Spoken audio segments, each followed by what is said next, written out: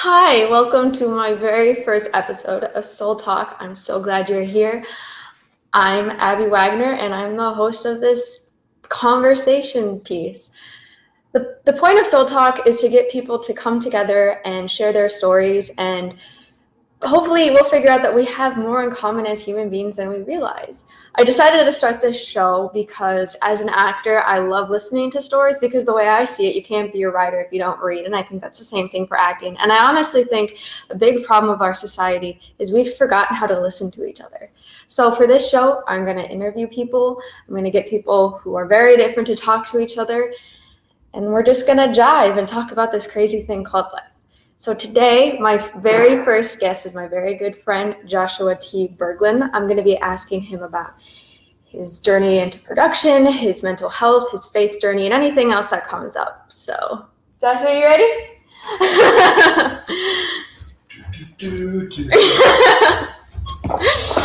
I didn't hear anything you just said. No? No, I was trying not to make you more nervous. Oh, wow. Are you nervous? No. Of course not. So this is my friend Joshua. You might already know him if you've watched his show, which you definitely should. He's staring at me. Oh. No, it's okay.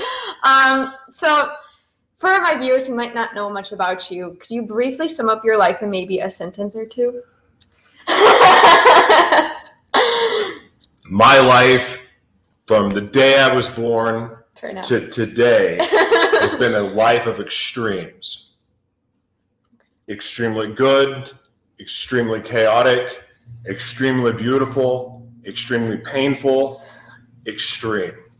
Okay. In every sense of the word. Okay, awesome. So tell me about some of the hardships you endured as a child and how you think that contributed to your OD and jail time. ODs and jail times. Yeah?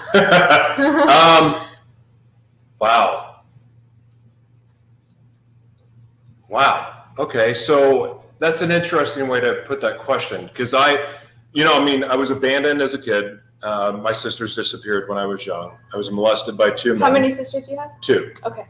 They're half sisters, but they lived with us and then one day they were gone. Yeah. And I thought I don't know how our brains do this as humans, but I interpreted the entire thing as I wasn't worthy of love. I wasn't good enough. Right after that, the physical abuse started from my father, being molested by two older guys, female babysitter. That happened, and then, and so all of that sounds painful, and it was. But honestly,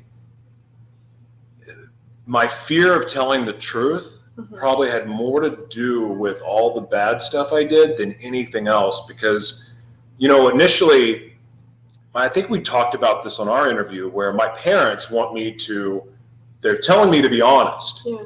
And my mom was always consistent with that. Yeah. But then, we don't talk about what happened here last night. Yeah. We don't tell those things. And so then I learned how to keep secrets and hide. I kept the secrets of my abusers, not just my father, but the people that molested me. Okay. So learning how to lie taught me how to deceive. And so when eventually trying to protect my family and protect the people that hurt me because I was scared of what would happen, that turned into every time I thought I was going to get in trouble, I lied. And so living a lie, and then I just lost my identity and not knowing who I was, and then dealing with the trauma, and then developing multiple personalities. Yeah. All of that really contributed to it, but really it was just the void of truth that caused everything to spiral out of control. Okay. Such like a simple thing, the truth, but it's much more important than you really think it is. It's everything. It's everything. Exactly. Tell me about your parents. I mean, you've kind of mentioned them, but what could you say about them and your relationship with them now? Or it's funny. I thought about my dad this morning for the first time in a long time, but my mom I talk to all the time. My mom is. I love my mom. She's loved me through it all. Yeah. Was there for me. She never quit praying for me. She never quit sending me devotionals, even though I didn't want to read them. I'm so annoyed at them. I'd be strung out and I'd get the email and I'm like, oh God. And sometimes I wouldn't respond. Sometimes I would pretend that I read it, but nonetheless, she never gave up. She's also the woman that left me in jail, and that the last time, and that helped me, is what contributed to me turning my life around. And how many times have you been to jail? 6. I've been arrested way more, but okay. My mom is athletic. My mom is determined. Yeah. She was Mrs. America. She was a successful model. And then when we lost everything, she went to work in real estate. And then she got really, really good and became successful at that. But my dad was taking all the credit. And so when my mom got the courage to finally leave my father, my father told her, you'll never be anything. My father told my mother, you will never be anything without me. You'll never sell another house, blah, blah, blah. Well, my mom became one of the most successful realtors in Oklahoma history right after that. So my mom's a champion. Yeah. She's one of my biggest influences. My father was a rock star in the 60s. They had a couple, I say rock star. They had 2 top 10 hits. Oh, wow. He was an entrepreneur. You say what? Is he passed? Yeah, he died a pretty miserable death. Okay. But, I'm able to look, he was very determined. He was like this. He was a farm boy, turned rock star, turned entrepreneur, and he was uber successful, but then he made a lot of bad decisions. He got involved with a lot of bad people. And it's funny, he became an abuser. He was a cheater. He was all of these things. But ultimately, for all the reasons I hated him, I realized that I became just like him, but worse. But looking back on his life, and as now for the last over 5 years since he's been dead, I've learned new levels of gratitude for him all the time. And I think about what I get to do now. Yeah. And so much of it is him. Okay. The performing side, I think I told you on the way up here that I'm starting to DJ now. Yeah. And which is just another thing I get to do in the world of entertainment. But all of that really is from his DNA, because he was a performer. He was a rock star. He's a businessman. And the other thing, too, about my father, he really loved misfits and outcasts the same way that I do. And he always, in his own way, found a way to help them. And I've got stories of people that were on the witness protection program from the mafia that he helped, and like some wild stories. And he was always that guy. And that's what most people remembered him as. He was a partier and he was a swinger and he did all of these other crazy things. Yeah. But really, he did love to help people. So where do you think it changed for him? Ego for a man is a mother effer. Okay. I know that he was abused. I know that he dealt with stuff. And, that generation didn't know how to deal, at least to my knowledge. Men didn't talk about their feelings. Men didn't open up about being touched by other men. They didn't talk about those things. They avoided it, or they found a way to stuff it, or they lived double lives. Mm-hmm. I don't know. He was a different guy. But looking back at it, I can honestly say I'm grateful for all of it. And how did he pass? He died from melanoma. And he was very proud, very determined, he had a huge ego, but he got humbled big time. Mm-hmm. And it was really wild to see this man that was so proud go from to what he was to shuffling his feet, not being able to say sentences well because he was having full-blown radiation to his brain, like 20-something times a month, to try to stop the cancer, but ultimately it killed him. So you have a good relationship with your mom, you said. Very good, yeah. Do you ever think, maybe she didn't, but did you ever resent her for maybe letting the abuse happen, or did she not know, or was there no way for her to stop it? So the sexual abuse she didn't know about until recently. Okay. The physical abuse from my father, she got in the way a lot. Okay. But, I don't know how many times she saw my dad throw me against the wall, choking me and intimidate me. I know she saw the beatings that came from a belt and a board, and a lot of people went through that. I don't really classify that as abuse, even though that's looked at as abuse now.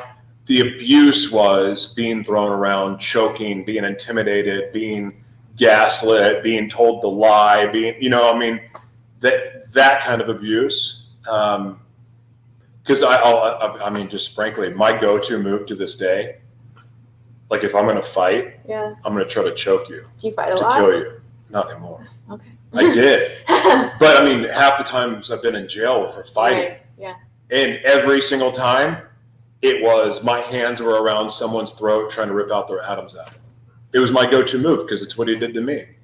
And so when I would switch and go into that mode of protecting or whatever, or violence, it was my go-to move. Okay. Well, moving on from that, I'm just kidding.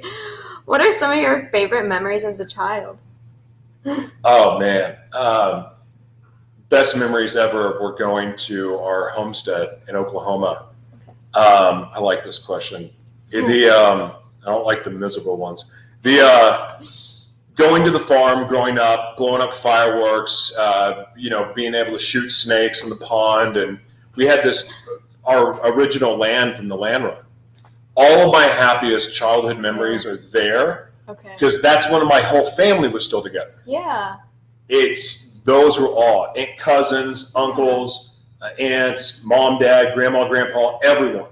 And the other was going to Red River, New Mexico every summer, riding four-wheelers in the mountains, and it was just so much fun. We did it every summer for like 12 years. But again, it was my sisters were there, my brother was there, aunt and uncle were there. It was all of us. So those memories to me are always my happiest. Oh, okay. Cool. Let me see, what else do I have for you? What's it like watching your life portrayed on screen? And how accurate would you say it is? The devil inside me? Yeah, I should have specified that, yeah. Oh, well, it'd be one thing if I was on a camera. Yeah. But it's my voice. And it was real. Yeah. I mean, I had to physically and mentally go back to a place that I've tried to leave behind. So I relived all of it by acting it out because I had to go there. The ending of it, I mean, not only do you get to see all of my personalities on display, but the heartbreak and all of that stuff that's in it was real. I mean, it took a lot out of Jessica and I both because she's the one that made the video. Yeah. I just voiced it. I mean, I wrote it too. Yeah. And when we published the book, but I honestly thought we weren't going to survive it.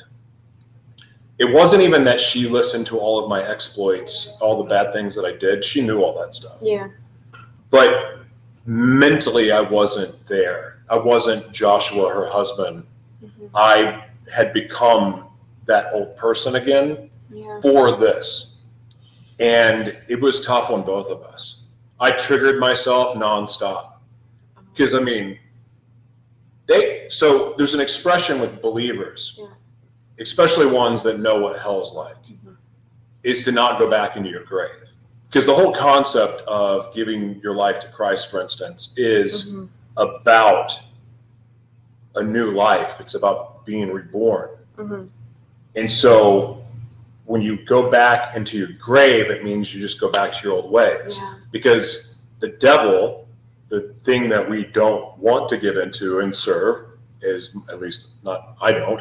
And it will always taunt you with your past, but it will never come up with something new because it's not creative like that. It doesn't have vision. So therefore, when you go back into your grave and you go back to your old ways, you basically re-agitate those demons to start attacking you again. I went back in my grave to make that book, to make that movie, and it wasn't fun.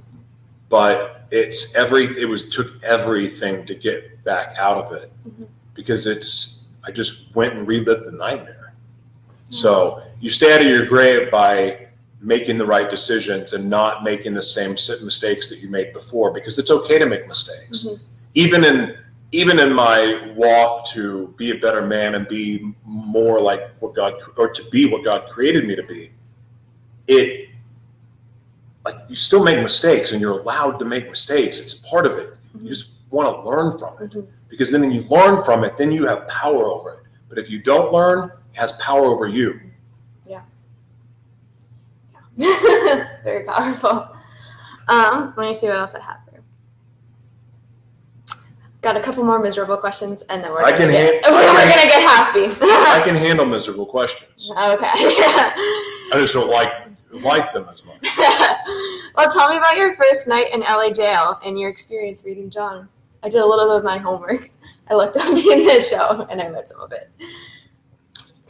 The first night in jail, I was still high on an 8-ball or 2. I think it was 2 8-balls actually, because it was 2 8-balls. Bottle of tequila, at least. And so the first night I was numb. All I could remember really was being annoyed at the screams of the freaking crazy people next to me that I couldn't see, but I could hear. The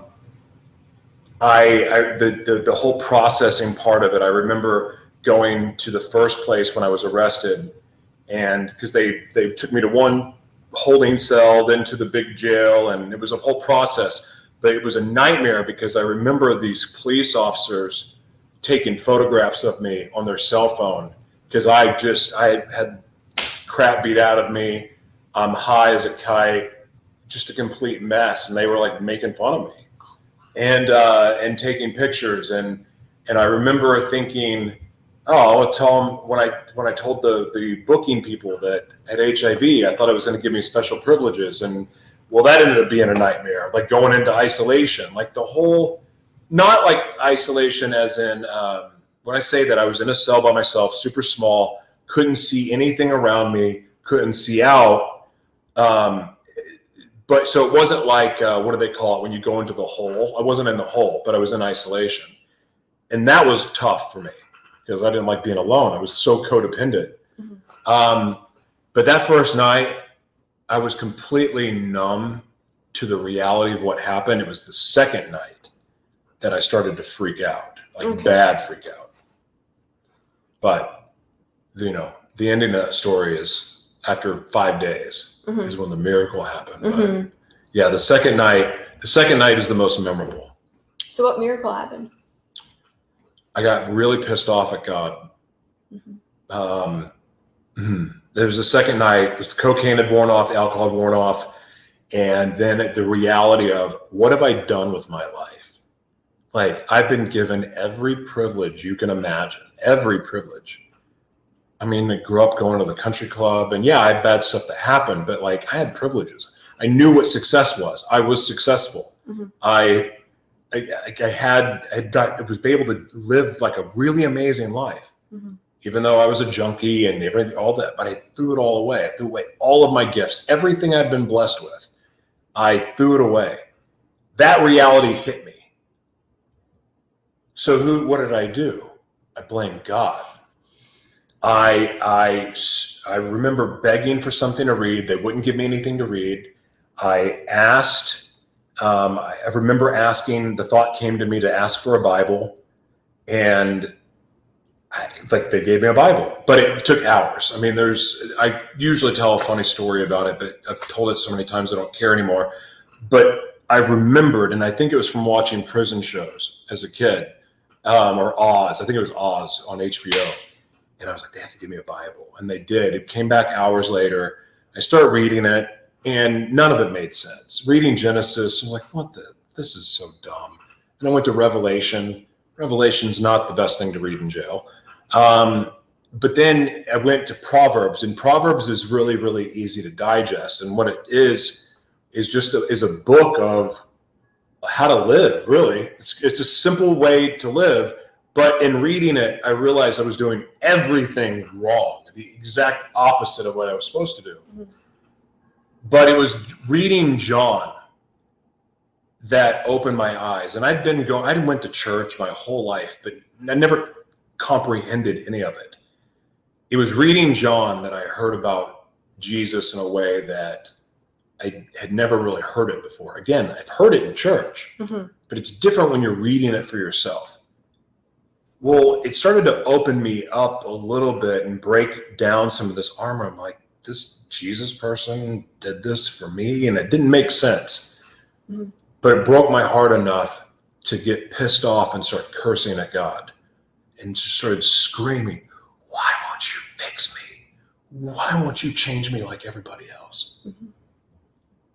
And for the very first time I heard from God, he said, you have to forgive your father. Well, how am I supposed to do that? Because it happened to him too. And I swear to you, it was like in that moment that I realized, and I said this at the very beginning, that I'd become not only had I become like my father, I was worse. All the things I hated him for, he hated me. Or everything I hated him for, I actually hated about myself.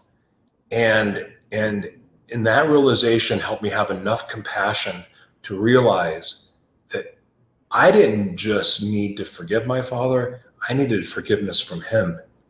Because I made a mockery of his funeral. I showed up an hour late, high on cocaine, had basically an orgy the night before. The girl I was with, anyway, the details don't matter. But I showed up and it was supposed to be there at 8 a.m. I didn't go to bed till 6 a.m. Showed up, rolled into the funeral at 9, and I made a complete mockery of it. I wasn't there for him while he was dying. Didn't care about him. I wanted him to die so I could get my inheritance, the money that I believed belonged to me, and I just didn't care. But that realization that I needed forgiveness from him, before I ever asked God to forgive me, I asked my dad to forgive me. And even though he was dead, even though I couldn't call him, I was like yelling, wherever you are. And then I asked God to forgive me. And in asking God to forgive me, and I knew what I was supposed to do. I knew what I was called to do. And I ran from it my entire life. And all I really said was, my life is no longer my own. I will serve you, even if behind bars. I know what I'm supposed to do. My life is no longer my own. Yeah. I surrender. And I swear to you, and I meant it, but I swear to you, I've never felt this sensation in my life. I never felt this sensation in my life, but it was like I had lightning shoot through my head and knock me on my butt and lift me up at the same time. Most supernatural experience I've ever felt in my life. And I think that was done because I would never be able to question my faith because of that experience. And I haven't been able to. Every time I would want to question it, every time I get mad at God now, I can always remember that moment and how it truly, truly changed me. It didn't mean my work was done, but it changed me. So how would you say you've used that moment to live the rest of your life? How has it been reflected in your life choices since that night? Well, I would say the biggest thing for me was realizing that no matter what I was going to do to turn my life around, because I tried a bunch. I mean, I tried every religion, tried Buddha, I didn't try Islam. I probably would have if I would have kept going long enough. But the biggest thing was I was committed to doing the work. Because look, I want to simplify this for people that don't believe in Jesus or don't get it. Getting to know Jesus is really getting to know yourself. In the end, that's what it is. You learn to make loving choices for yourself.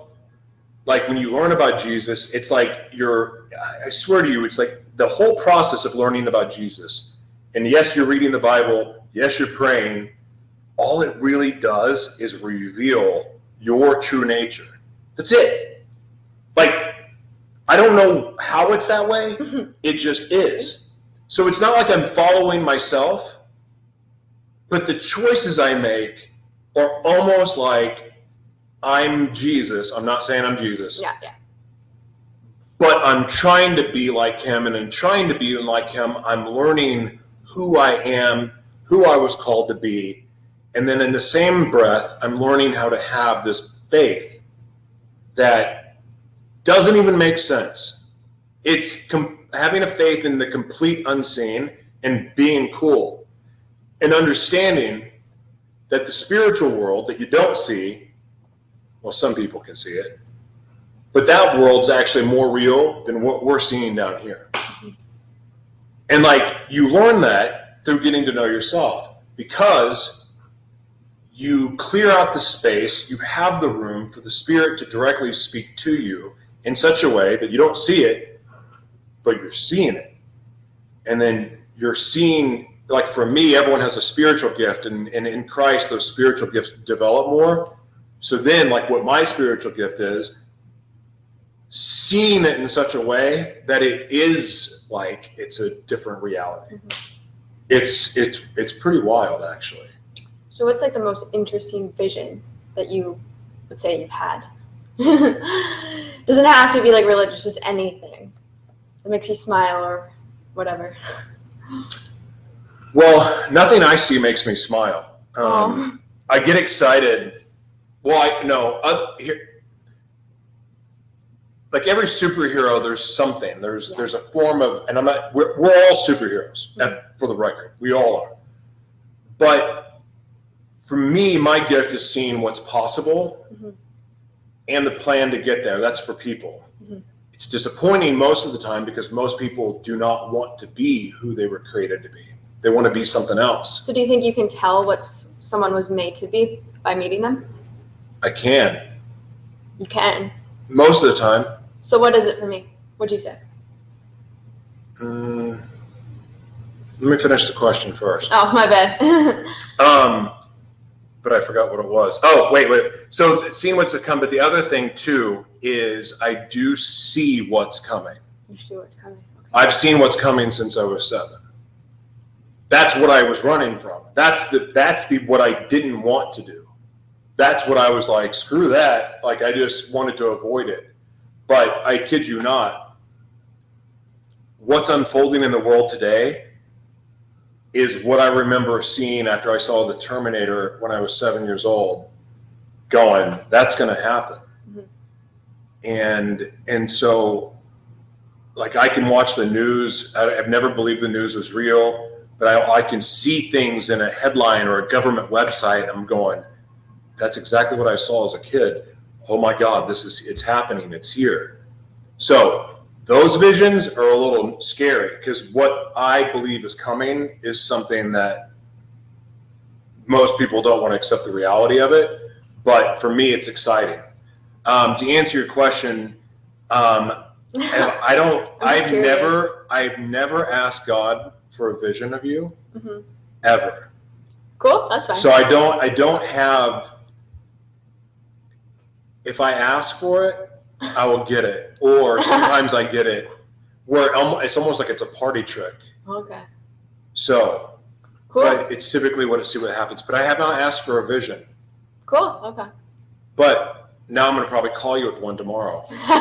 So we'll have to revisit this. Yeah, let me know. Okay, this is kind of a extremes question. What would you say is the worst thing you've done and then the best thing you've done? Or you could do best and worst. Either way.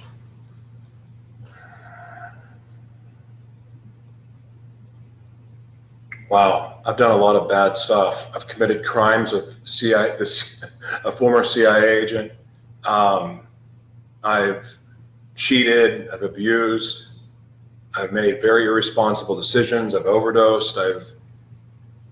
You know what? Actually, this is an easier answer than I would have thought. But robbing women of their intuition is the worst thing I've ever done. And I know that probably sounds like, what? I was a criminal. But hear me out. Being responsible for breaking someone's mental state down to a point through gaslighting, through narcissism, through abuse, robbing a woman of her intuition is basically taking a part of their identity, or it's robbing them of their greatest gift. A woman's greatest gift is her intuition. A woman's intuition is what makes a man great. In a family dynamic, that intuition is what keeps you on the right track. It's what keeps you focused. It's what says, no, we shouldn't do that. A woman's role to a man in a relationship is so crucial, because I don't believe for a second that a man can be successful the right way on his own. Yeah, he can go to certain levels, but the role that a woman, the one that's chosen for you, for me, or for a man, I truly believe that part of becoming one is becoming a whole, complete person where you're able to almost see, it's the eyes in the back of your head, but also the eyes months from now. It's the intuition to go, this is not the right person in our relationship.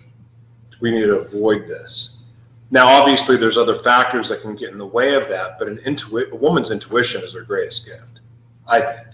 I absolutely do. Now, of course, there's mental health issues that you can go, there's PTSD, but that's part of what I'm talking about. That trauma that's done to a woman to rob her of her greatest gift, to me, it was the biggest crime, because I did it to everyone trying to protect my own lives. Mm-hmm. And I don't think that women recover from that. Yeah.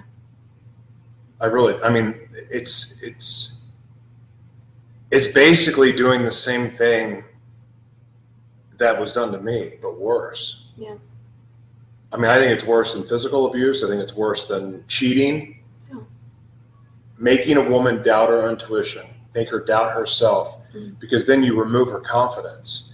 And then when you remove her confidence, then she becomes prey for other people. So the healing journey that they have to go on to heal, to get right, to believe in themselves, to have that confidence again, it's a painful journey. And not everybody has the courage to do the work. Like, I had the courage to do the work. Doesn't make me better. Mm-hmm.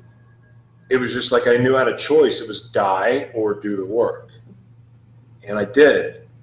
And I pray that the people that I've hurt got the courage to do the work to heal.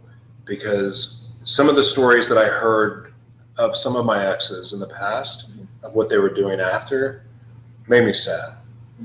And because I took responsibility for some of that. Make sense? Yeah. What's the best thing that you've done? I give my life to the Lord, because I learned who I was and became confident in that. And because of that, I've been able to, dissociative identity disorder, which is multiple personality disorder. It's hell. There's no other way to put it. It's not easy. And there's no cure for it, they say. I've been through like exorcisms and it's called deliverance, but it's the same thing. And, I've been able to take each of my altars on healing journeys, and I'm successful now. I have a happy marriage. I've got 2 beautiful kids. Mm-hmm. My oldest daughter's back in my life. And my life is good, and I've got amazing things going for me in all areas that I'm working on. Yeah. That all the areas that I work, it's been great. But it all started with giving my life to the Lord, and then the decision to continue to pursue Him. Yeah. That was the best decision, because it's then now allowed me to live. Yeah. It's allowed me to have everything I lost restored. Yeah. Okay. So how did you meet your wife? Facebook. Okay. She messaged me. I remember getting the message. It was right before COVID started. And I got a message from her. And she added me on Facebook. She sent me a message, and she wanted to chat sometime. She wanted to pick my brain. Okay. And it was totally professional. Mm-hmm. It was all work. But I was really blown away with the questions she asked me. I was like, this girl's different. But that's exactly how we met.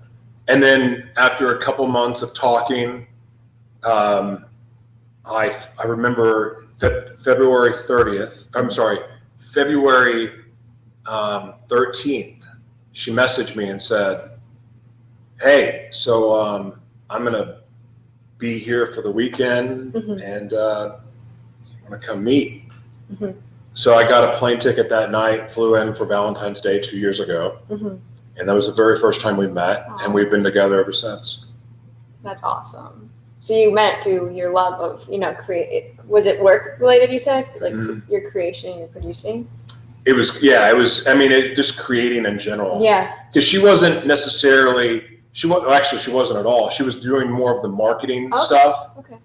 But she was interested in what I was doing and how it all worked and connected. And so her curiosity drew me to her because I can appreciate curiosity. Okay. So speaking of that producing and creating, like, why did you get into producing and creating in this whole thing you're doing now? Like, what was that decision like? It wasn't a decision. Okay. You knew? No. Oh. No. Actually, I had a skincare line. I just moved to LA. I had an opportunity to sponsor the ESPYs and be a part of the gift bags that went out to all the people there. And when I was there, I noticed some things were a little bit out of place. Yeah. And instinctively, and I've never done anything like this before, but I just noticed like areas that needed me to step up and get involved. And they didn't, no one asked me to, I just did it. Yeah. It was through that I got invited to another event, and another event, and another event, because I just showed up. So I fell into it. Like, it was just that. I kind of gave myself the job unofficially, and then it became official when I started being asked to be a part of other events. That's great. That's so cool. And it opened the heavens, so to speak, for me. It was amazing how it happened. Wow. That's so cool. That's like so inspiring. Well, now, on a little more lighthearted note, this is a time of the show where I'm going to call favorites. I'm still working on it. It's just, I'm going to ask you about your favorites, and we're going to converse. What's your favorite movie and why?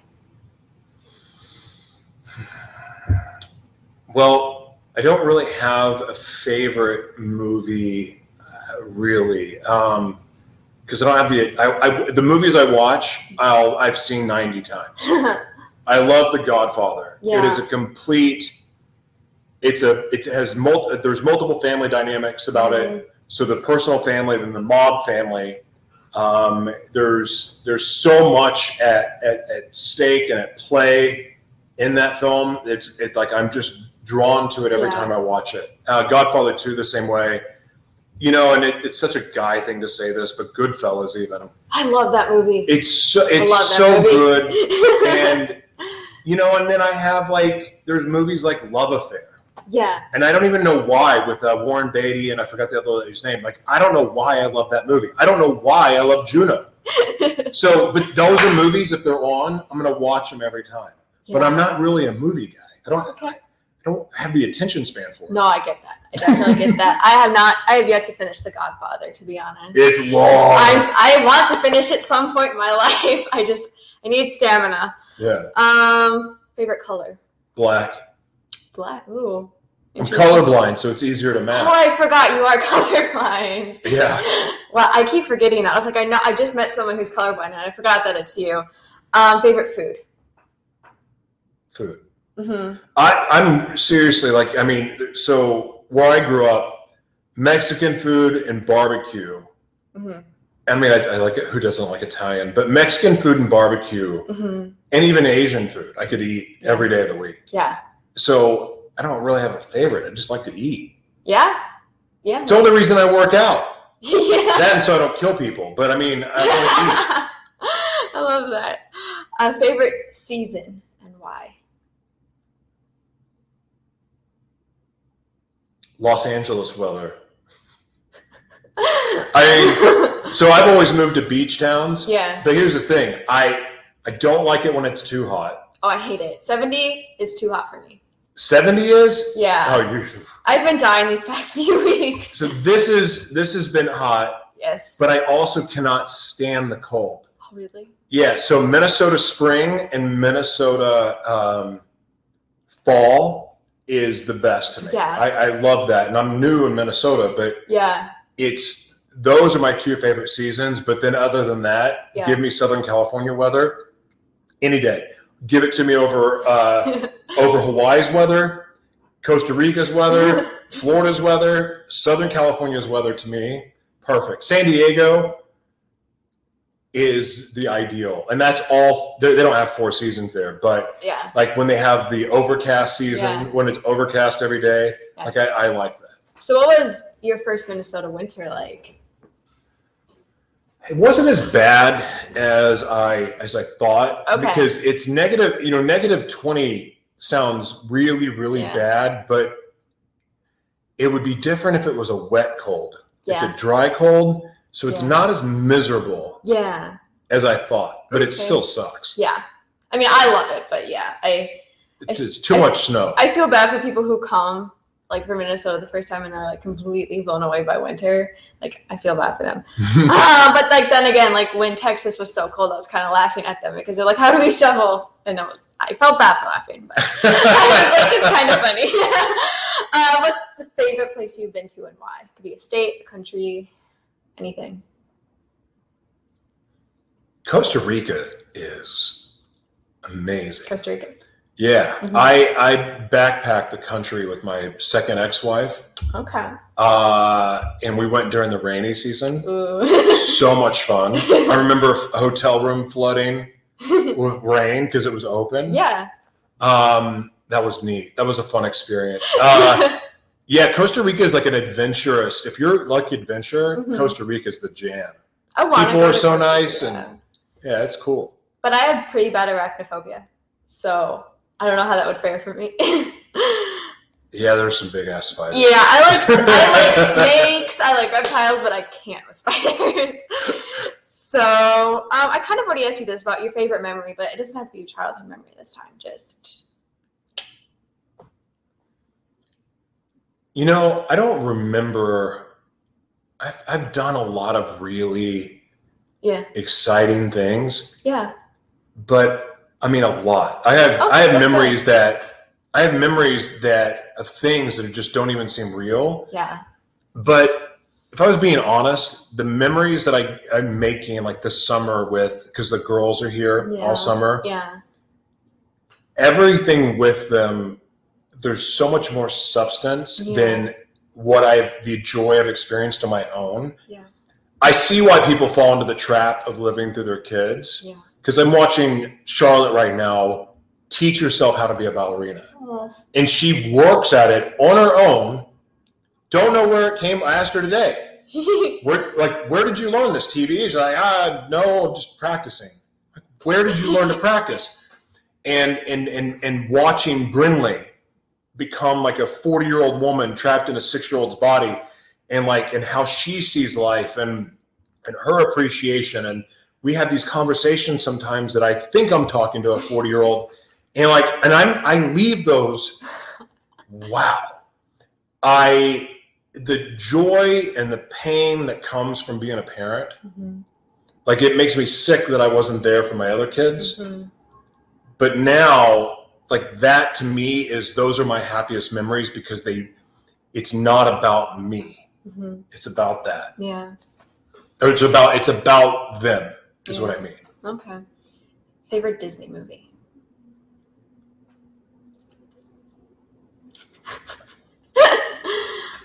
I don't know. What's a Disney, name a Disney movie? Lion King. Never saw it. No? Not the one, no. Okay. No, I haven't seen it. That's okay. Little Mermaid, didn't see that. I think the last real Disney movie I watched probably involved Mickey Mouse or Donald Duck. Okay. So that'd be old school, but I don't even remember. I liked infomercials when I was growing up. I've never been a big cartoon fan. Okay. I mean, I watched South Park. Right. But I mean, I wasn't really a cartoon kid. Okay. Favorite musical? Oh wow! I saw The Producers in New York. Mm-hmm. That was cool. Yeah. It's a good one. There was another one I saw. I saw a few. Rent. Oh. Or was it Rent? Yeah. Rent's good. But I think that The Producers is the one I like the most. But I haven't seen a ton. Yeah, it's all right. Favorite music, like maybe favorite song, favorite genre, favorite artist. Favorite song, World Hold On by Bob Sinclair. Okay. Sun is Shining by Bob Marley, there's a house remix. Mm-hmm. I like uppity beats. Mm-hmm. And so, I mean, I could listen to hip hop and things like that. Mm-hmm. But really, I listen to house music pretty much all the time. Like even when I listen to gospel music, I listen to gospel house. Yeah. I just like the beat. That's the same way. Like when I listen to music, I don't really listen to the lyrics. I just kind of listen to the music about it. Yeah. I mean, half the time I feel like artists these days don't know how to articulate their words, so I have no idea what they're saying. But yeah, I usually just listen to the music more than anything. This is an odd one, but favorite crime?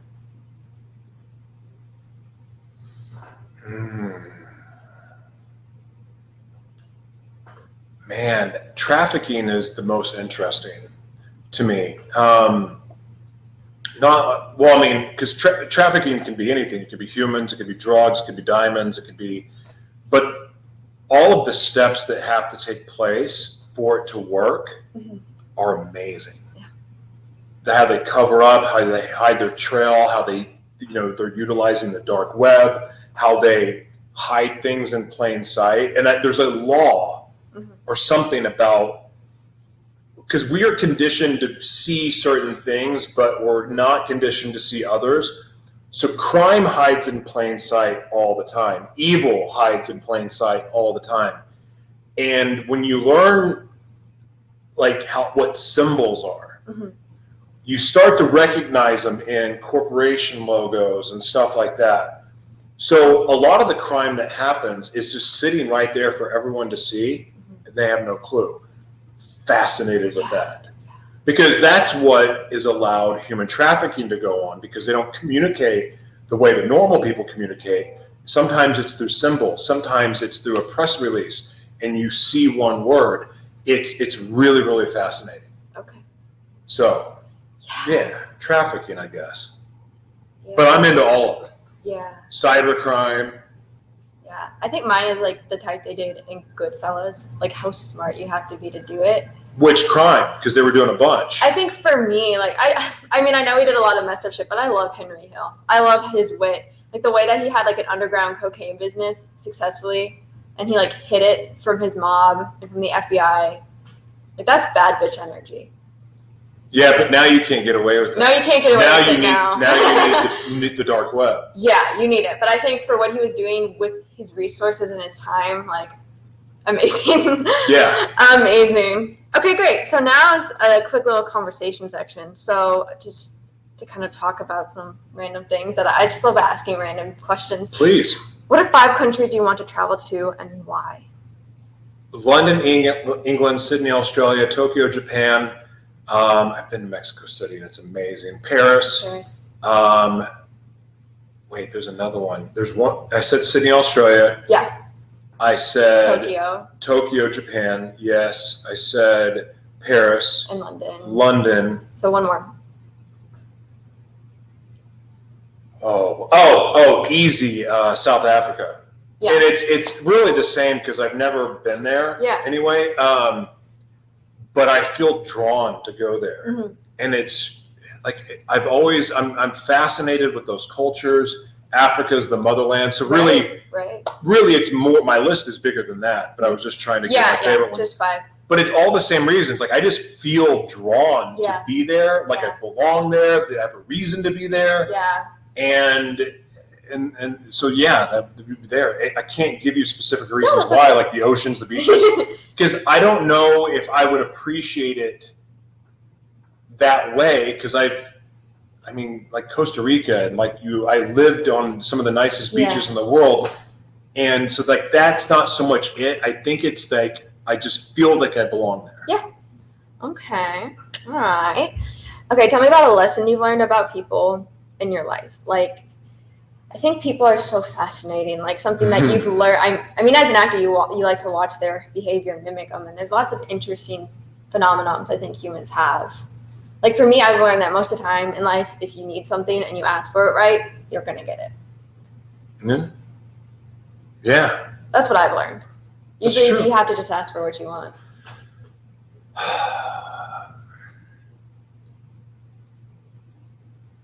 You know, this, I don't know, because I mean, gosh dang, that's a really good question. That's a really good question, because I don't even know how to answer it.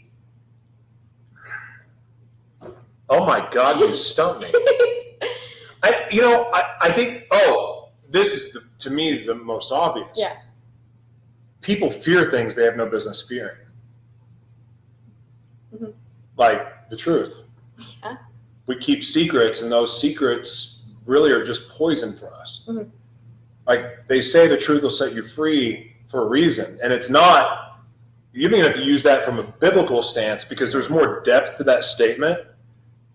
But you set yourself free, because then you have nothing to fear. Like when I found courage in the truth, all the bad stuff I did, all the stuff that people worry about judgment, I admitted all of it publicly over and over and over again, to the point that now it's not a big deal. Yeah. Now, it's not a big deal because there's no weapons that people have to use against me. Yeah. If it's a secret, then someone can weaponize it. Yeah. But when it's not a secret, it's not.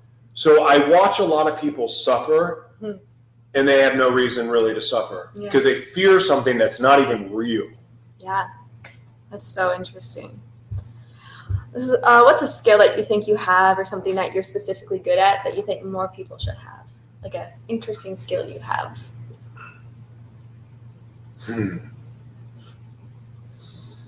I don't. Well, because look, listening. Yeah. I was going to say, because I don't think we should all ever look for people to be anything but who they really, really are. But one of the most basic things, if people just shut up and listen, like everyone has an opinion now. Everyone is a narcissist now. Whether you want to admit it or not, you're a narcissist if you're on social media. It's almost impossible to not be a narcissist to some degree on social media. Do you ever get upset about how many likes you have? Do you ever get upset? Do you ever post things to get attention? Like, it's brought out the word. Now, there's a lot of benefits to it, and I love technology. But yeah, I think we've all become narcissists. What was the question? I lost my train of thought. I just asked if there was something that you think you're pretty good at. Listening. Yeah, you're pretty good. So one of the things that, well, I mean, you have to listen to act, right? And not that I really care about being a great actor. It's just like something I get to do. But so many of the people that are upset right now, and all of these extremes that are coming out, that, where people now are apologizing for being white, and, we're celebrating all of like the 95th sexuality that's come out, or the 95th gender that's come out. Like there's just all of these things. And really all it is people wanting to feel accepted. But really, this would have all never happened if we could just shut up and listen. Because some people have been suppressed. Women have been suppressed and held down in the industry we're in forever. Women deserve to be heard. Now, it went to an extreme for a little bit, but then it settled back in, because people, like with the Me Too movement, it went really extreme, but it's come back. But women are at least being heard more. We're progressing there. African Americans, gay people, Asian population. They've been suppressed. Like white man's had it good for a long time. Women have had it tough across the board forever, because men, I believe, were given a position by God, but they didn't honor it. The family, for instance, men, I believe we are to provide for women. I believe that we are to provide for the family. I believe that we are the head of the household. However, when you factor in men in the 50s and 60s like that, you better have my dinner ready by 6, but then the man doesn't come home till 10 because he went to happy hour after work because he felt like he deserved a drink. And so those drinks turn into multiple drinks, then those multiple drinks turn into cheating, and then you're not honoring your wife, or you come home stressed out with work and you don't pay attention to your wife who's been taking care of the kids in the house all day. I'm talking about back then. Yeah. We neglected our responsibility. We took advantage of our position. We took advantage of the authority that we had. Therefore, women said, well, screw this. I don't like this anymore. Mm-hmm. I want my independence. And they had every right to do that. Every right to do it. And I don't look at women and go, you need to be home raising the babies. I don't believe that. But I do believe when you're bringing children into this world, you know what? The woman is the absolute best person to teach that child. You are equipped and trained. It's like in your DNA to know how to be a mother. Now, women don't have to choose that route, or they don't even have to accept the fact that they want to be a good mom. But what I am saying is this originally, the dynamic started for men to lead and women, and it doesn't lessen the woman's role. I'm not saying that, but I'm saying that man left the home. Man broke his covenant with the house, with God. And because of that, we have a disarray. There's an attack on families right now in this world. Because if you remove the man from the home, in a family dynamic, you can look at the statistics, look at the African American communities and what's happened there. Because statistically, more African American men are absent from that home than it is for Caucasians. This is not a white or black thing. I'm just saying that a dynamic, but so much of it too has to do with those men being incarcerated because they weren't given an opportunity to succeed. They weren't given a fair shot. They didn't get away with some of the crimes that white people did. I should be still in jail, but I did way worse stuff than I know a lot of people in jail still or prison. They did less, way less than I did, but I got away with it. That's not right. So that was an attack on race when I said that at all. It's not.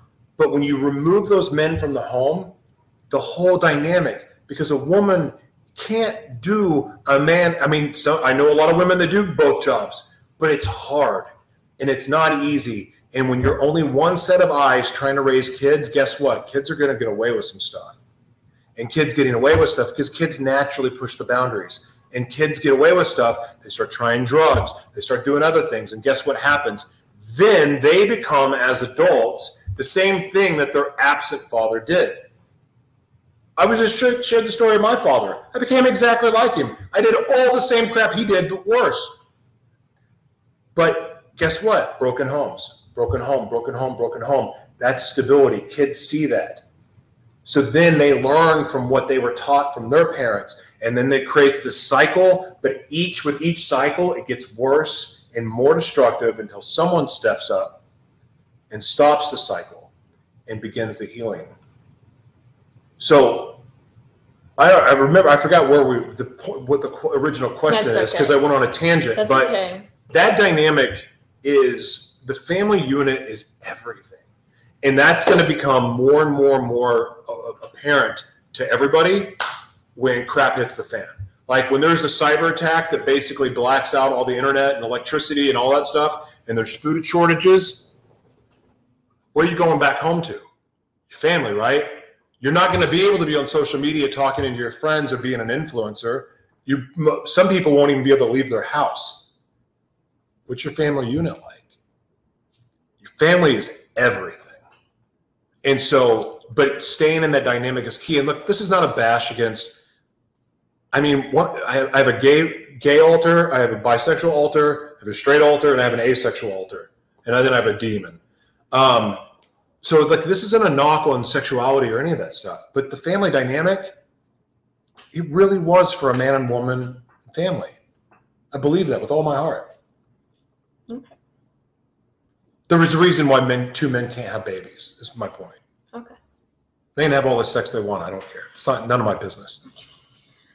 I don't know how to transition into my next question.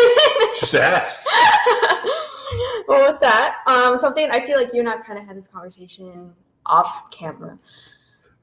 We're both in the film industry in one way or another. Yeah. It's changing. Fast. Where do you think it's going? And is it a good path? Well, there's an opportunity right now to rewrite the rule book, and I'm excited about that. I don't think that the movie theaters will come back the way that we know them. Mm-hmm. I think that immersive media is the future. Mm-hmm. So people got used to Zoom calls or broadcasts like this. Right. Well, with immersive technology, which is not just a run-of-the-mill StreamYard-like technology, but it allows monetization to happen in multiple ways while being visually appealing to the audience, while also creating communities and engagement in a new way, but also product placement evolves and changes with this. So I think that where we're going with events, with even TV shows, and with movies is where they kind of start to blend together and almost start to look the same. Okay. But the capabilities are so incredible. It's a global market now where you're not, it's not, we're launching this in 15 theaters in New York City, LA, Dallas. Everything will become global. Movies will be available at home, like right away. Mm-hmm. But the way that filmmakers will be able to monetize, because the technology allows it, that's going to be pretty revolutionary. I do hope that theaters stay around because that experience is great. But I really believe it's going to be about immersive media until we are actually able, through technology, which is coming pretty quick, to put ourselves in that movie, to play that role on our own, like a choose your own adventure movie. Do you remember those choose your own adventure books where it's like you can read to page 5 and it says, if you want to do this, go to page da-da-da. And if you want to go here, go to page da-da-da. And you literally, the book, it's not in order like a traditional book. You choose your own adventure. So that book is different each time. Yeah. I believe with AI, we'll have the ability to be in the movie ourselves. I think that's so interesting when in the concept of people wanting to go into the industry. I feel like, and what I mean is if you can put yourself in the movie, I think, and you're the character, like I've been watching a lot of Avengers. So if I put myself in the movie and, Black Widow just came out. So if I put myself in as Black Widow and I'm here and I'm fighting with Iron Man and Captain America and I'm a character, I think a lot of people who think they want to go into it, I think that's going to learn very quickly. If that's something you want to do, if you're just doing it to be famous. I don't know. It's true. That's just something I think about. Like, well, where we are going, it doesn't matter what business you're in. Yeah. You have to start looking at yourself as a media organization, because if you think about it, media is the most powerful medium in the world. So if it's up here, and you're looking down, because media is films, it's TV, it's radio, it's podcast, but there's the marketing side of it, there's product placement, there's hair and makeup, there's still all those factors. It's all intertwined. Mm-hmm. But media is the giant umbrella to it all. I remember being on set for the Super Bowl commercial a couple of years ago, for the NFL commercial I was in. And I remember being there going, on set, it was the LA studios, downtown LA studios, going, there's like 65 businesses being supported just for this commercial. 65.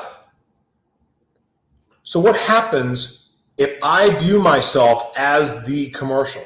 In other words, that means, so instead of looking at it as 65 businesses or it allowed me to see that I could be the center of the universe, so to speak, and those 65 businesses could be my businesses.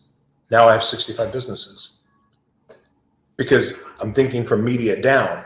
So if you're looking at what's on the screen is monetizable, so now I'm in the t-shirt business, I'm in the hat business, I'm in the camera business, hair and makeup business, I'm in the cosmetics business, anything and everything. And then you have producers, you have editors, you have all of this. books. So everything was about how many different revenue streams can I create, thinking like the media. You think about what ABC, Disney is doing. They have a sports division, they have family division, they have cartoons. That's a lot of businesses. So now all of a sudden, all of those things that you imagine can become reality in a business for you if you think as media. So the only way that we're going to stay ahead of robots, and they're coming, they're already here, but the only way that we're going to stay ahead of the AI is by thinking as a media organization. Because if you can operate as a media organization, then you don't need, you're not looking for a job, you are the job that's providing for other people. And as long as you can do that, that means you're not dependent on the government. That means you're not dependent on, like a computer can't take your job because you're the one doing it. Now, I can use AI as a tool, but I'm not letting AI use me. And that's where we're going, because where we're going is it's not going to be pretty for humans, because humans don't win this one. So, in other words, start learning media. And if you don't know, that's what I'm for. That's what I know how to do. And I know everything I'm saying sounds absolutely insane, but you've heard the expression, truth is stranger than fiction. Truth is definitely stranger than fiction. Well, with that, that's all the questions I have. Really? You did good? Really? Yeah, first time. Thank you. Thank you for driving with me. Did that freak you out? No, it was very fascinating. Probably offended you a little bit, huh? No, where did you offend me? The women comment? No, I think everything you said is true. I'm curious though, your generation, you're not from, I'm from a generation, because I'm 42, you're 21? 19. 19. So basically I'm over 20 years older than you. And so what you've seen in your world growing up is way different. You're a post 9/11 world. Yep. I was before 9/11. Yep. So I'm used to seeing a different world. However, I was seeing what was coming now.